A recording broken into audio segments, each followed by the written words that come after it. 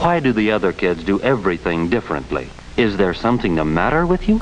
We always ask, why not? Why can't we do that? We're one of those people that don't touch that stove. It's going to be hot. Don't touch it. But we still have to touch it.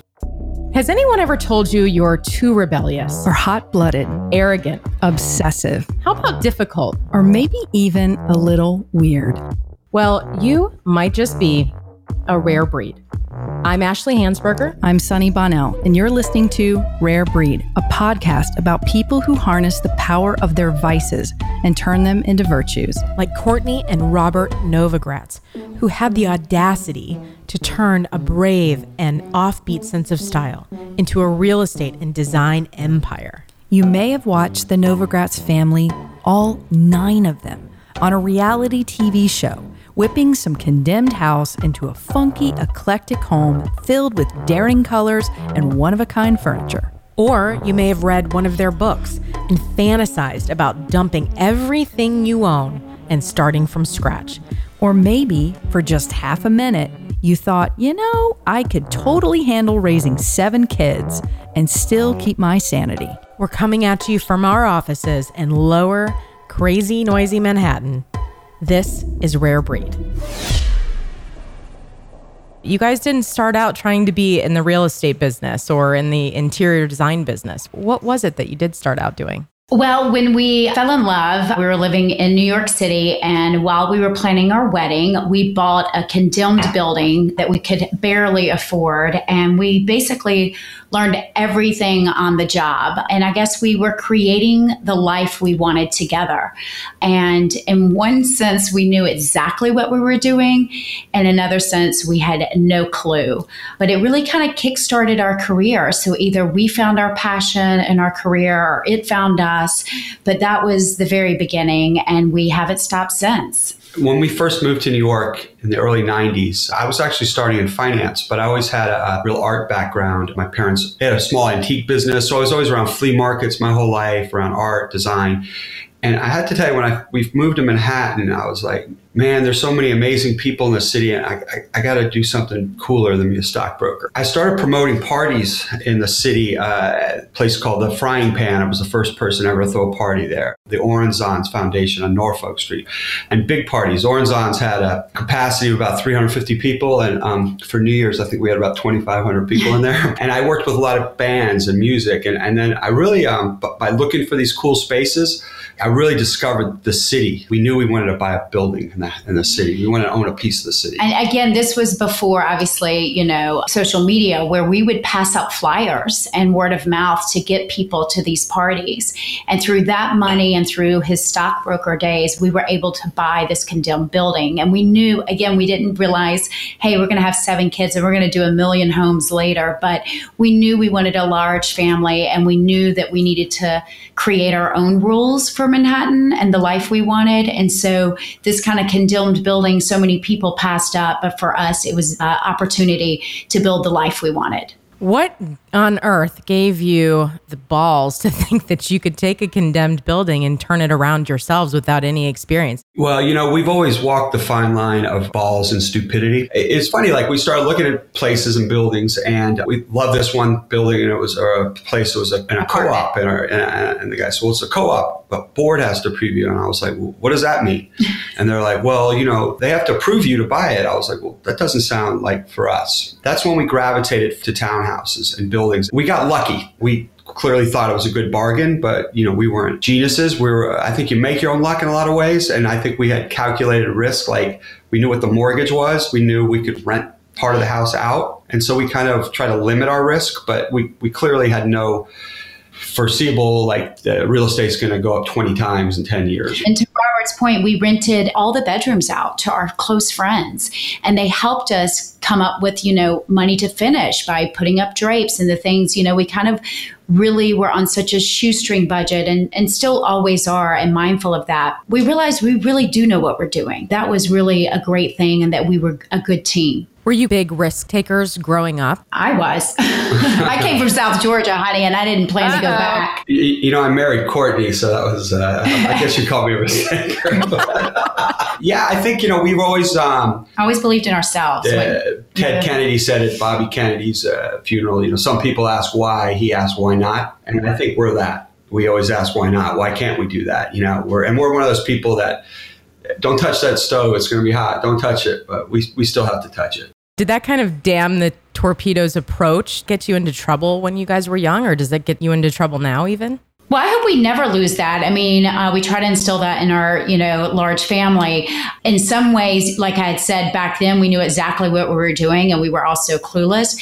But I feel like we're just getting started. And I think it's important to always keep that in any, new endeavor, any career change, or when you keep evolving. I think it's super important, at least for us, and taking the risks that we do in life. We always say, it's about staying young. It's not trying to be young, look young. It's about being young at heart. And you look at great musicians or great filmmakers. Most of those guys seem to make most of their best work in the 20s. For us, we feel like we're just starting. We're just getting better. Thankfully, we're not like Springsteen and have to sing Born to Run every single time. We can change up the music, So we like changing it up. We like staying fresh. And now we love, quite honestly, having young people around us that are a lot smarter than we are, very forward thinking, and we listen a lot. So let's back up on the Novogratz story back in the 1990s. You guys have bought and gutted and rebuilt your first home together.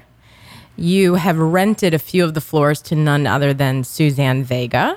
You take the equity to buy an old manufacturing building with a parking lot, and you set about creating 2 new homes. Which one of you was brash enough to say, you know what, fuck it, let's just do this. We can make our living flipping houses? General Patton, World War II, he had a nickname, Blood and Guts, and his guts and our blood. So I think Courtney is probably the courageous one, but I'm the one that ends up doing a lot of it. So we got a little confident and a little cocky, because we had some success. So we were ready to... Although, when we took family members to that second condemned building and then the empty parking lot and then many more, it took us about 7 houses before they finally say, oh, yeah, you should buy this. They kept saying, no, you guys are crazy. And we, of course, didn't have the money to do it all at once. And so we knew we could at least take care of ourselves and have a roof over our head. And then we had to rezone the parking lot and then do that. And we just always had that goal and what was ahead, but we took as much as we could handle and got through it. So along the way, you have had 7 kids, and the projects are just getting bigger and bigger and more expensive. And I have to say, people fling around the term risk taker pretty freely, but you can't be a risk taker unless failure is a real possibility. And in fact, somewhere in the middle of your ascent as home flippers, the real estate market crashed. So how did you guys get through that with 7 mouths to feed? We were always risk takers, but as we got a little success behind us, I think we never overextended ourselves with debt. So I think we always, again, took calculated risks. I think when you're younger, you tend to take more risks because you're stupider and you're gutsier and you probably don't have any money. So if you lose it, it doesn't matter as much. But when you start having some success and you have a bunch of kids, you have to think a little more wiser. Again, I didn't predict the collapse, but I always, at the end of my day, I was like, if I'm a little richer, that's great. But if I lose all the money, that's going to kind of suck. That's the way we kind of thought. And so we kind of dodged that bullet. We definitely scrapped through those years like a lot of people, but we never extended ourselves personally that much. We were in the middle of building one of our houses during 9/11. So at that point, we had to refocus. What is it all for? We had several people trying to show up to get to work. Then fast forward when the market crashed, we always knew we can land on our 2 feet together. And one thing, again, that we constantly instilled in our kids is this is a beautiful roof over your head, but if we need to go, we go. And our 7th child was born in a 2-bedroom apartment in between renovations because a wealthier friend said, I can rent your townhouse out. And I said, I'll move out today. And I knew that would keep us afloat. And so it's always a business, but it's a family business. And Robert and I always knew at the end of the day, we will do what it takes to make it. If you're a risk taker or if you're creating, the life you want to live, sometimes you have to go sideways to go upwards. And so we always knew what we were doing, but we also seize any moment to get to the next level, to live our dream, to do what we have to do. And so there was a lot of sideways along the way and still will be. Has that ever backfired on you guys? Moving into the 2-bedroom, our oldest son, Wolfgang, was 12 at the time. And he said, have y'all lost your mind? And we go, we know exactly what we're doing. We just keep living in the present and always trying to make the best choices for our family, even though to someone on the outside, it may seem very chaotic and confusing to them. We know what we're doing. Do you think that's part of your appeal? That you're willing to let the chaos of life show in that way and just be real about it? First of all, we live in this world that we all see the same things now, right? Instagram, et cetera.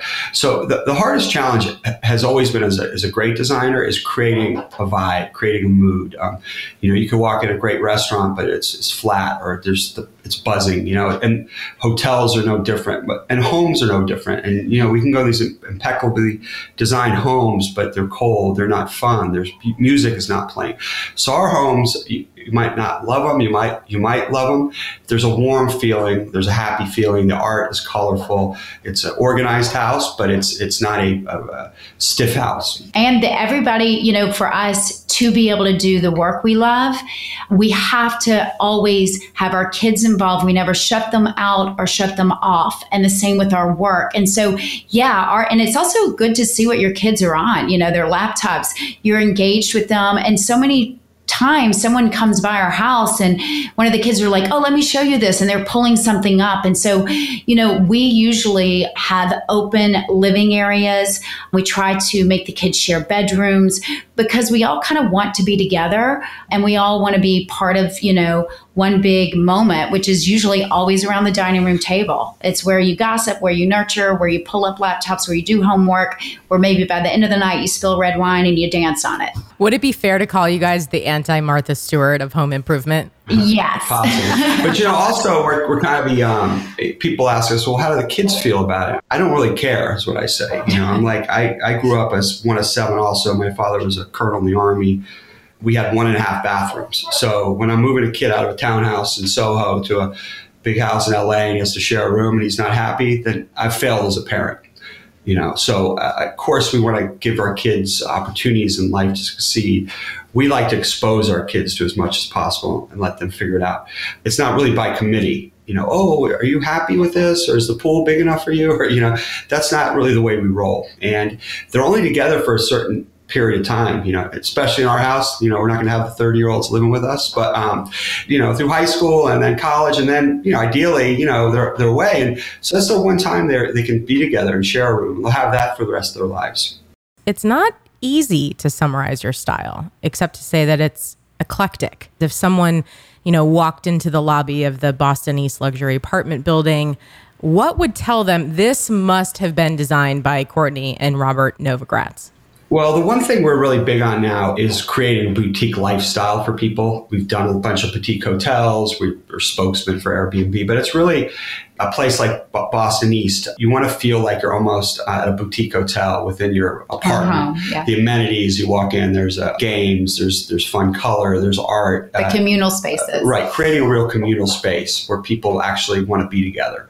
Our looks has evolved. I mean, the funny story was when we first started building in New York, we went to Paris a few times and we'd buy old windows and doors and build those into the townhouses. And then for like 10 years, people were like, yeah, I want that French look. I'm like, no, we're sick and tired of that French look. You're not going to get that French look. So I think we've evolved. I think it's gotten more contemporary. It's got a little cleaner, less stuff. All the work we've done in boutique hotels, I think a lot of the homes in Boston East, and we did a project in Beverly Hills called 10,000, all have that kind of feel. So I think that's the new Novogratz look, I guess. And for example, that is in a rental apartment building. And so a lot of times we think, and which is being proven fact, that people are renting for the first time and they're creating their homes for the first time. And so Robert and I wanted to give them that kind of vibe that he talks about, which is in the communal areas, we brought in art collection. They may not have an art collection of their own yet and haven't started one, but at least when they come to the common areas in that building, they can feel like they're living with one and feel inspired. Our ultimate goal is, we're never going to be the best designers or the worst designers, but when we leave a client, they have a happy, fun place to live in. Do you guys think it takes a certain kind of hubris to walk into a flea market or an antique store and look at an old sign or a silver horse head or a weird orange chair and be like, wow, damn, that would look awesome in our guest room? Well, first of all, I think it's important if the piece speaks to you, then get it. And I think that's great. I mean, Robert and I, for 25 years, we can even split up at a flea market anywhere in the world and come back. And chances are we've spotted the same thing. So we have similar taste. But I think, what's most important is that your house should reflect who you are. I like things to be quirky. I like to see who people are, if they have collections of things or if they don't. Or are they putting their family photos up and, using them? I think it's really important because things all start looking the same. That's why kind of one-of-a-kind stores and flea markets are more important than ever. When a client hires you, do they give you guys full reign to carry out your vision? I think with the boutique hotels, why they seem to always come out great, they give us the green light to do what we want. And their business decisions are not so personal, like someone, planned their bedroom out for their whole life. So then when you get to that point, it's much harder. So that the public spaces always, to me, are the best. The few great projects we've had the green light with interiors. We do work with a lot of like A-list celebrities who tend to be very, very difficult to work with. Not only do they have opinion, the 29 people on their team have an opinion. And that's where they take Courtney, because I'm a little too honest. And Courtney really navigates those egos really, really well. And you have to realize, guys, I mean, even for us, when you talk about your home and money, it brings out so much anxiety. Yes, our best work is when we don't have to answer to anyone and we just can do our thing. But at the end of the day, that's not reality. And so we just try to make the process and the journey fun, because we understand sometimes we're holding a couple together. Margaret's like, just get paid, let's just get paid. And if their marriage falls apart, but we try to remind partners, you picked each other, you could pick a paint color. It should be fun. And so many people lose sight of that, and we get it and we understand that. And so that's our biggest goal is you got to create great work. People always lose sight. Like when I was throwing those parties, in the early 90s in the city, I had a lot of fun bands come up from the South. My decision process was picking the band. So they'd always come up and, what do you want us to play? And I'd be like, play what you play. I'm not going to tell you how to play your songs. My process was I knew what they played. I heard them before. I knew they were perfect for this party or this crowd. So I always wonder why people hire designers. They know their work and then they micromanage them. Now, certainly you have to listen and, be part of it somewhat. But if they really let designer or an architect, for that matter, really do it, their stuff, that's when things happen great. But it's rare. I tell the story, we've done hundreds of projects and 10 are amazing, 10 are horrible, and the rest are pretty good. Obviously, every project you go into, you're going to try to make it the best you can. But again, going back to a filmmaker, Coppola or Scorsese, whoever, they've got some bombs in there, and they got some of the best movies ever made, and they got some okay movies. So it's similar to what we do. What is the lanes that you both travel? And then where do you cross over? What do you do when you don't agree? We definitely argue. And it's interesting because like our family life and our career are totally blended as one. We never turn one off or the other off, nor do we want to, because we love both. And so our kids have seen us, kind of argue about something or, feel overwhelmed. The great thing is Robert really can take over if needed and step up and play in every field if needed. But I would say my lane, a lot of times I'll do kind of architectural plans, but then he'll push and say, let's put literally art on the exterior of the house, where we put Richard Woods on the house and commissioned him. And he does all the art usually, wouldn't you say, as far as, he kind of pushed us 25 years ago to start collecting art. And I thought, we can't afford this. And he's like, we can. Where there's a will, there's a way. And then to his point, when there's a nasty client that doesn't want his brutal honesty, I come in with a Southern charm and kind of, calm everything. And now at this point, we try to just conquer and divide and figure things out, but it depends on the client too. We did a townhouse in New York, in Manhattan. She's a mother of 3. And I think she came to us because we know townhouses in Manhattan. And not only were we designing her house, but I got the impression we were also kind of designing her life and helping her, kind of find a nice rhythm in motherhood. And so I would step in a little bit more with that. Is it hard for you both to say no? We love being busy and we love doing cool things. So if it's cool, we won't say no. Yeah, but sometimes we've been in it going, wait, this isn't really a moneymaker. Why did we do this? We said yes to many cool moneymakers and stupidly no to the moneymakers that were interesting. I regret not doing the Saudi Arabia thing. Yeah. Anyway. So, yeah, we get invited, which, you have to be invited by the kingdom to go to Saudi Arabia. But something was going on with the kids at that time, and we had just, to go away we turned it down, but maybe it'll resurface one day. Do you ever find that you question, I don't know if we should be doing this, or you felt like burnout? Well, first of all, I was telling my 19-year-old daughter, she's finished her first year in college. I was like, I don't care what profession you're in. You're going to do a lot of things that you don't want to do and you don't like to do, but you have to do. I don't care who it is. And at the end of the day, you answer to someone. It could be the client. It could be to so-and-so. There's just no perfect world out there, perfect job. So we love our job. We get paid to do what we love to do. But clearly we do a lot of things. Burnout with 7 kids. Sadly, we can't burn out. We got about 20 more years. So when we take a project, we always finish it. Yeah, and especially even like our brand, there's been some really daunting days that it's hard to see the light at the end of the tunnel, where we're just buckled down and focusing. But that doesn't last for very long. And that's why it's kind of not everyone is going to be blessed or fortunate or would choose to work with their partner. But that's where we can hold each other up. So we usually don't collapse on the same day. If one of us is feeling overwhelmed or burned out, the other one's the one that's saying, oh, actually, it's going to turn around, or next week's going to get better, or we definitely need some good luck and it's coming tomorrow. We get one life. And I think just put as much on your plate. For me personally, becoming a parent made me even more ambitious. I wanted to do more, and I wanted to do it now. And Robert was so great because he also, happened to be from 7 children. He was like, we're going to go see the world now. We're not going to wait till they're out of diapers because we're going to keep having babies, And so if you jump in a little fearless, just good things come. So having a career and raising a family and all those kind of things coexist. And I think that's the best way to live. Can you talk to us about your team and your leadership of your team? We so believe in building and nurturing your village, whether it's through work, through family, all of the above. And we love when someone comes, for example, our right-hand girl, we hired her sister because we know and believe in her so much. And she was needing help. And she's like, I've got the perfect person for you.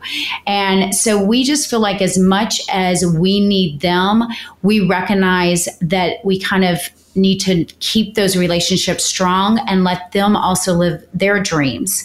And so I think a lot of people don't realize what you put into your village is what you get in return. It takes a lot of people, from our contractors to our, employees to everyone. We treat them as family because they are our family. They're our rock. We're only as good as our team. We have really like 5 full-time employees, and then we work with a lot of people per job. We do 2 or 3 things. Again, we don't micromanage. So when we hire a designer, we research their work. We never hire someone based on where they went to college. It's really what they did in the field. I don't care if they have the most beautiful schematic drawing Our that did it at Harvard. Yeah. It doesn't matter to me. What did you do? Who did you intern for? We have some really good designers that help us now. We go out of our way to help designers if they want to leave. We give them pictures from portfolios. Because at the end of the day, there's nothing better for us to see people that work for us succeed. I would say that, to me, makes me the happiest. And now as we're growing and we're hoping to become a bigger brand, we're giving the longer-term employees a small piece of the company so they feel like they have ownership. At the end of the day, I think that kind of speaks for itself. And then it's like, if you want this to succeed, you're going to make it work as much as we do. When you're working on your own home or a home for somebody else, how do you know when you're done? When they give us that final check. You're never done. Robert's all about the money. Yeah, in our own homes, we're never done. We totally change things up all the time. We sell art, buy art, sell art, move furniture around. And then usually we end up selling to someone way wealthier than us, and they take it to a whole nother level once we're gone. But the thing is, for us, we don't want to drag jobs out, especially for clients because we want to move on to the next one. I think we move pretty fast when someone hires us, right? There's always an ending. We always try to have like a little party with the client. It never ends, as Courtney says, but you have to say, hey, that's it. You make a punch list. And when you're working for someone, once that's done, you have to, there's some designers that stay with, as you said earlier, they're like almost shrinks to the people. That's not really us. Yeah. We kind of, once it's done, we're out. So we do have a fill in the blank segment. I'd love to read some statements and I'd love for you guys to finish the sentences. You can ping pong them back and forth. So however you guys want to go about this, that is fine by us. My motto is, have fun. The world would be better if Trump was not president. No. That's good. That's a good one. I'm not very good at math. The biggest misconception about me is That I'm cocky. You're not cocky? No. No, I don't think so. Confident. Perfect. That's a great description of him. It bothers me when the kids pick the lock. Not measuring. These are the best answers ever. 2 more. I never thought. I have 7 children. And then finally, someday I am going to India. There you have it. You guys are the best. If you're inspired by this episode and ready to turn your vices into virtues, get your hands on a copy of our explosive new book, Rare Breed, a guide to success for the defiant, dangerous, and different. It's available at thisisrarebreed.com and wherever you buy books. You can also listen to all of our Rare Breed interviews with celebrities, misfits, oddballs, and entrepreneurs at thisisrarebreed.com/interviews. Be sure to share this podcast, tell your friends, and join us on social at This Is Rare Breed. Remember those simple rules of office etiquette, and you'll get along in the business world.